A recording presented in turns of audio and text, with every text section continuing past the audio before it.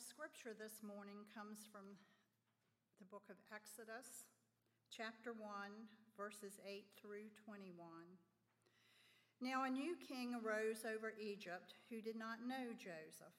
He said to his people, "Look, the Israelite people are more numerous and more powerful than we.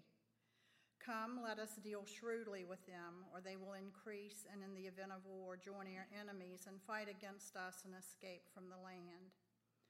Therefore they set taskmasters over them to oppress them with forced labor.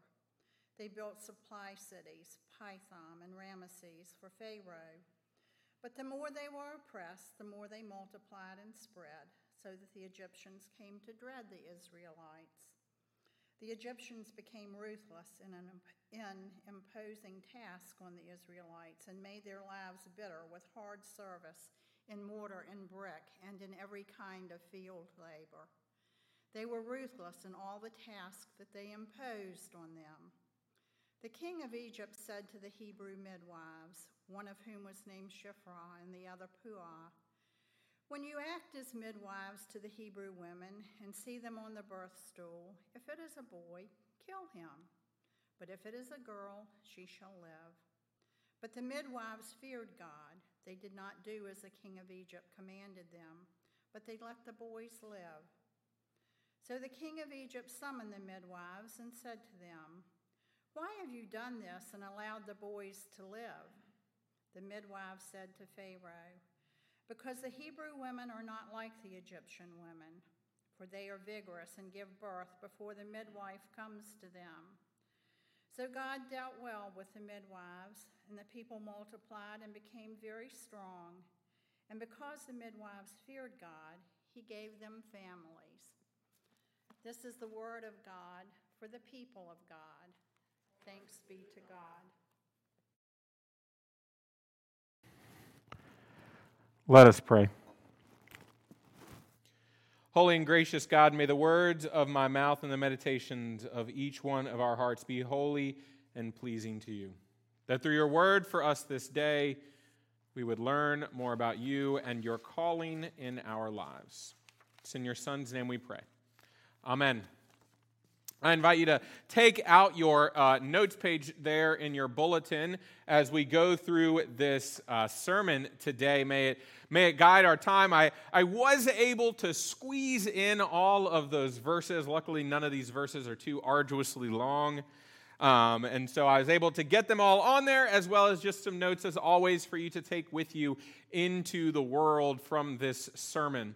You know, throughout history, we can recount stories, just stories throughout time of people who have stood up and made moral decisions that have gone against maybe what society had considered what they wanted them to do, right? I mean, we can think of the people who fought to free slaves in the early times of America. We can think of the people who hid Jews in their households in World War II Germany. We can think of persons who stand up for what they think is right, guided by their understanding of morality. Right? We can think of these examples. We can think of contemporary allyship, of standing with and for those who are being oppressed. And as Christians, we do this all the time. As Christians, we have this understanding of morality and faith that flows through us from this understanding of God that we have in our lives. And for many of us, this becomes an important characteristic of our Christian journey. Because oftentimes, as we think about what it means to be Christian, it means that we ourselves stand up that we stand up for those who cannot stand up for themselves, for those who are being oppressed, for those who are experiencing injustice. And as we have been looking at this series, we have been looking at these women throughout Scripture who have in their own journeys stood up for who God called them to be, in the face of what we have labeled since the very beginning of this series, a very patriarchal society. And so their very act of holding the positions, of speaking in the manners in which they are speaking, goes completely contrary to the way in which life was lived and experienced by women in the time in which we are looking. And so as we've been looking in this series, we have latched onto these ideas of the lessons that we take from the way in which these women stand up into the way in which not only we stand up for our faith, but the diversity of the kingdom that exists when we stand up for our faith. And so we have looked at examples like the loving kindness that exists in Naomi, the claiming of authority and encouraging of others through Deborah, the siding with an understanding of justice in Esther, and the braveness in even the smallest, what may feel like the smallest of acts in someone like Jehosheba. It has been these acts that have defined our series so far. And this week, we read of another brave act. We read of another act of bravery, not unlike the act of bravery that we saw last week in Jehosheba. Because the work of the women that we look at today will help to ensure the line of Moses. And so no one can fault anyone as we look here in our scripture text today. Because I'm sure that many of us, when we think of the book of Exodus, when we think of those verses of the book of Exodus, our mind probably immediately goes to the story of Moses getting placed in the basket, right? Many of us probably think that that is the first story in Exodus. And it's okay, because sometimes even your pastor's mind goes there. Like, when I get to the book of Exodus, I go, okay, Joseph's at the end of Genesis, and the beginning of Exodus, Moses is being laid in that basket, right? We may get a couple of verses here.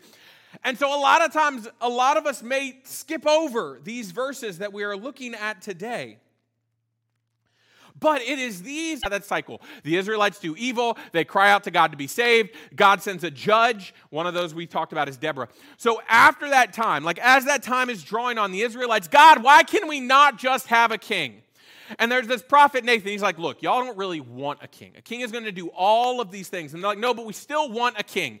And Nathan and God are like, okay, fine, we'll give them a king. And so what happened? So the first king of Israel is Saul. I really should test your biblical knowledge, but I think I'll help you guys out here.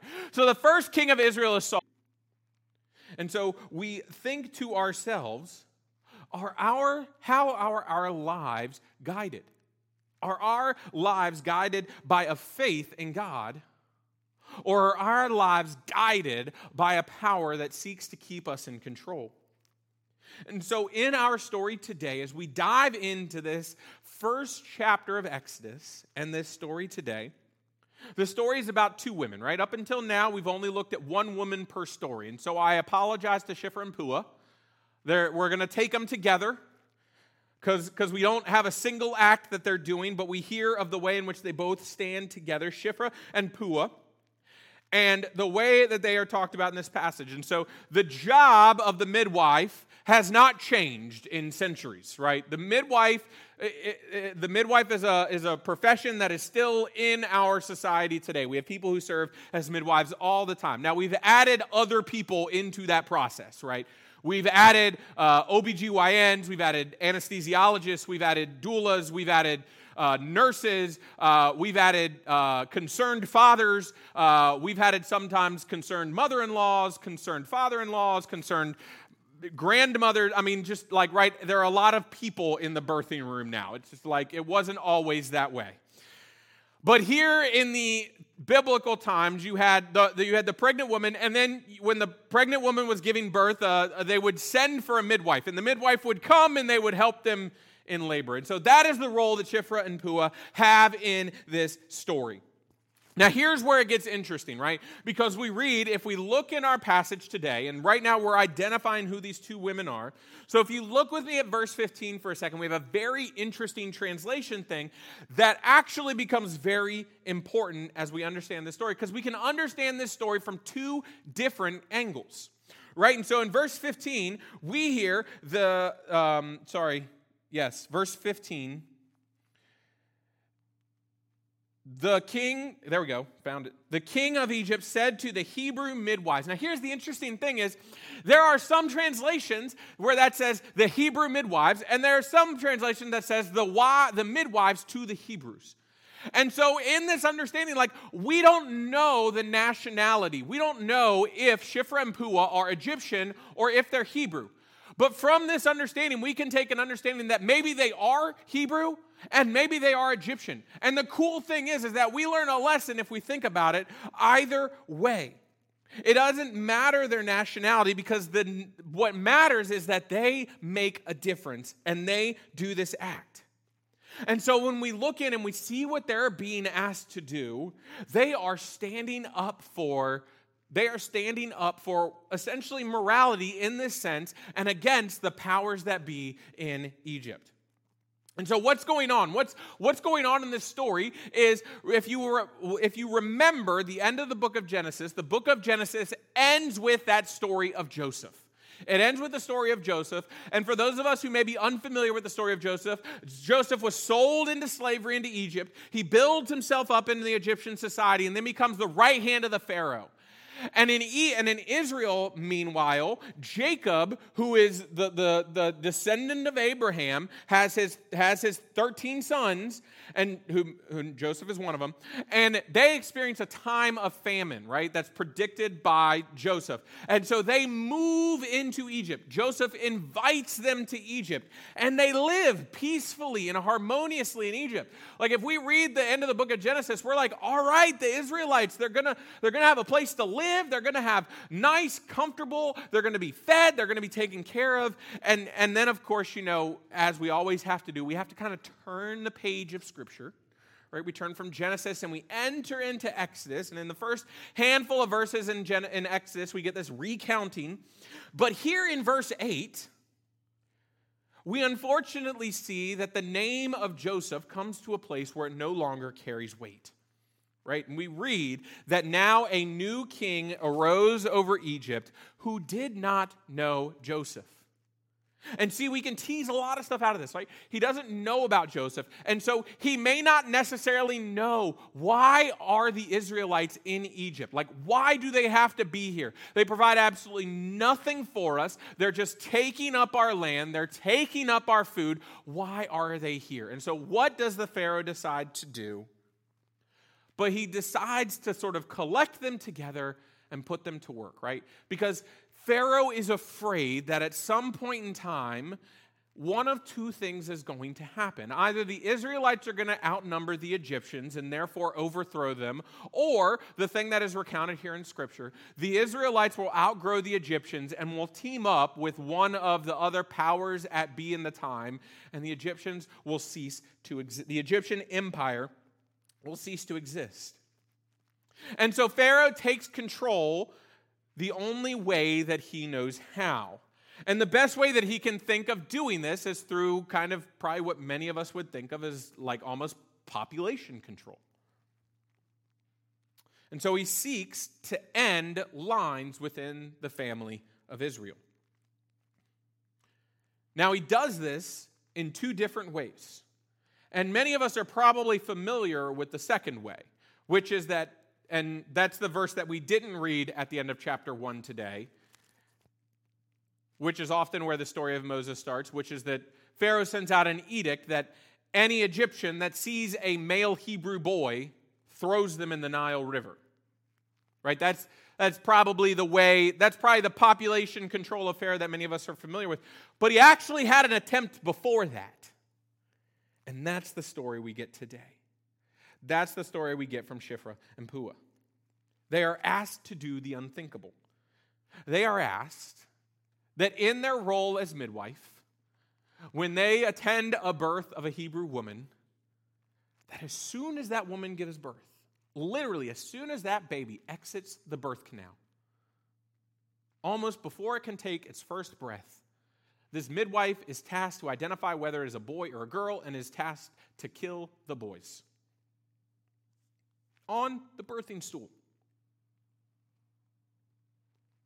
A command given out of fear by a king afraid of losing his throne.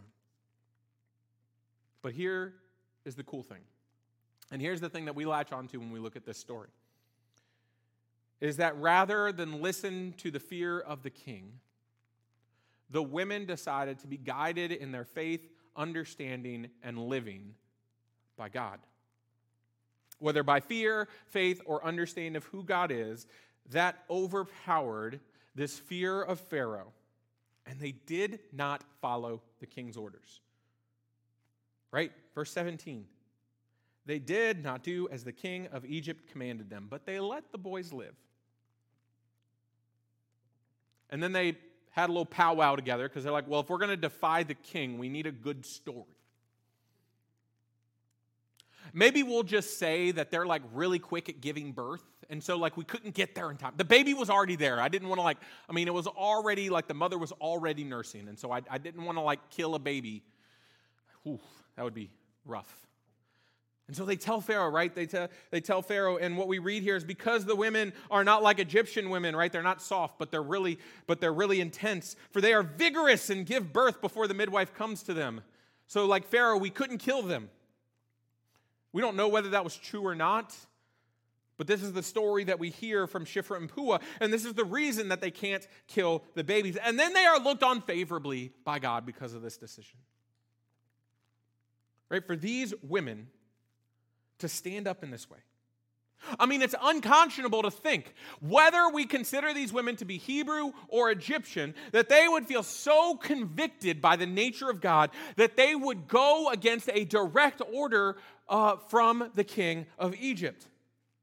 And yet that is what they do. That is what they do. The actions of these two women, of Shiphrah and Puah in this passage, goes to show us what it means to stand up for who God calls us to be. And it punctuates that by naming the way in which we do so by standing against oppression and injustice in our world. And this is the passage. This is what sets the stage for the rest of the book of Exodus. Because this is the first act of disobedience. This is the first act of liberation for the Israelites. In the first 14 verses, we are told why the king of Egypt does not like the Israelites and of all the bad things. And this is the first time that someone stands up to the king. And as we unpack this passage, we must wrestle with what side of history we fall onto. Because we can easily look at this passage and think that this was a wonderful act by these two women to stand against Pharaoh. But we can also seemingly look at this passage and think of the ways in which these two women obstructed what Pharaoh was trying to do. It's not a good translation. I'm not saying it is. That is the other side of this equation. And so it calls on us. It calls on us as we interpret passages in Scripture like this to have an honest conversation about our own roles in society. Because I'm sure if I asked each and every one of you which translation you would probably latch on to most, I would understanding the lineage of the kings and of looking at the lineage of Jesus, we can identify why this one act. Really it's just like that second verse that really points us to Jehosheba's actions, why it becomes so important. Through her part in Scripture, through these 3 verses, it has a huge impact on the story of God. And you see, the funny thing is, this is not the only time that we get these like little stories that essentially save the line of Jesus. Right? There are stories all throughout Scripture in which the genealogy of Jesus is saved through acts, through these small acts. Imagine if I told you that one kind act, one small commitment, one act of justice, of mercy, of service, one small act could impact tens of thousands of people in days and ages to come. Isn't that what we strive for? Wouldn't that be cool? That's the promise of God. That is the promise of God in the kingdom. Right? That the acts, the things that we do here on earth, the examples of grace and love and peace and strength, all of those things play a role in the building of the kingdom of God. One brick, one stone, one pebble at a time. We build the kingdom of God. It is not without these small acts that the kingdom can be built. Now here's the thing, and here's where that goodness nature of those kings kind of comes into play a little bit. And it's not going to be perfect. right? We strive for perfection. That's our Wesleyan nature. We strive for perfection, that nature of sanctification. But we will fall short. But it's the end of the journey that feeds our desire to do now what God is calling us to do. You see, the people of Judah and Jehosheba knew that there was something special about the Davidic line. They knew that they had gone through their ups and downs. Those who value human life. Right? Whether we view the Israelites as the people of God or not, if we look at a society and we see people being murdered, it should raise a red flag in our minds. Because in this story, we see a story of fear. We see a story of Pharaoh's nature of fear and cowardice because he cannot understand. And therefore, because he cannot understand these people, he devalues the life of these people so much that he puts them into slavery, he commits them to build an empire, and he seeks to kill all of the young boys in a way to keep them oppressed. He's afraid of losing power. He's afraid of losing control, and he seeks to assert that power and control over a people that he feels like occupies his land. And we learn from this nature what it means to side with the justice of God. And from these two brave and awesome women, how we do so. Right? The cool thing in this passage is that Pharaoh tells them to kill the boys. And so naturally, Pharaoh tells them to kill the boys because he sees the boys as a threat. He doesn't see the little girls who will grow up into strong, amazing women as a threat. And yet he's brought down by these two women who come in and defy the order of the Pharaoh.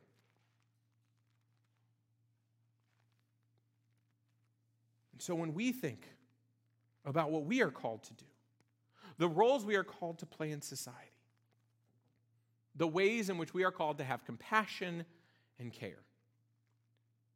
I can think of no greater story than a midwife aiding and embracing the birth of a baby, a beloved child of God, into the world. And that is what they do. These women do their jobs. And these women bring life into the world. And it is this nature of maternal compassion in this passage that is just so palpable in the nature of God. The interesting thing about the beginning of the book of Exodus is there are only a couple of times in the beginning of this book in which God is mentioned. God is mentioned in the burning bush when Moses is called. And God is mentioned right here in this story about Shiphrah and Puah. Because what is happening here is an embodiment of this maternal compassion and care nature of God.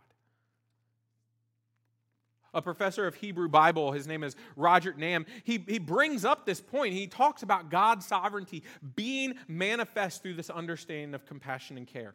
And that the care is heightened in this time because of what Pharaoh is calling them to do. But he calls us and tells us, do not mistake this compassion for weakness. Do not mistake this. You may not save a future king and at the same time hold together the genealogical line of our Savior. Now, I'm not promising it. I'm not saying no, but I'm also not saying like yes. Anything could happen. But like, are you staying open to taking those actions that may make a bit of difference in our lives? I mean, we remember our actions have consequences. Are we willing to our decisions have consequences? They can lead to grace and peace and mercy, right? I mean, we think about those acts of care and compassion we give to other people. Right? Those times of that perfectly timed smile, or that perfectly timed kind comment that helps someone feel valued in this world. We think about those just timely acts of love and care that may help save someone. Those unknowing decisions that may save a life. But we also think about the flip side, right? Those acts that can lead to destruction, that can lead to hurt, and that can lead to pain. Our decisions have consequences, and they can lead to grace and peace and mercy, or they can lead to harm or destruction or systems of evil. And Jehosheba teaches us that no matter who we are, no matter what our role in the greater narrative, it is the actions that we can take that can lead to true transformational change in the world. Don't ever think yourself too small. Don't even think an action is too small to make a difference. But an action of good, an action of love, an action of peace can have a ripple effect throughout the ages. What will you do today that will make the future better for those around you? And are you willing to be part of God's plan to offer redemption and reconciliation to the world? And as I ask those questions, remember that you may not see the fruits of your labor. And that's really tough. That's really tough for us. You may not see the fruits of your labor. But when we fight the good fight, we are doing God's work to build the kingdom and to do that work that God is calling us to do. Amen.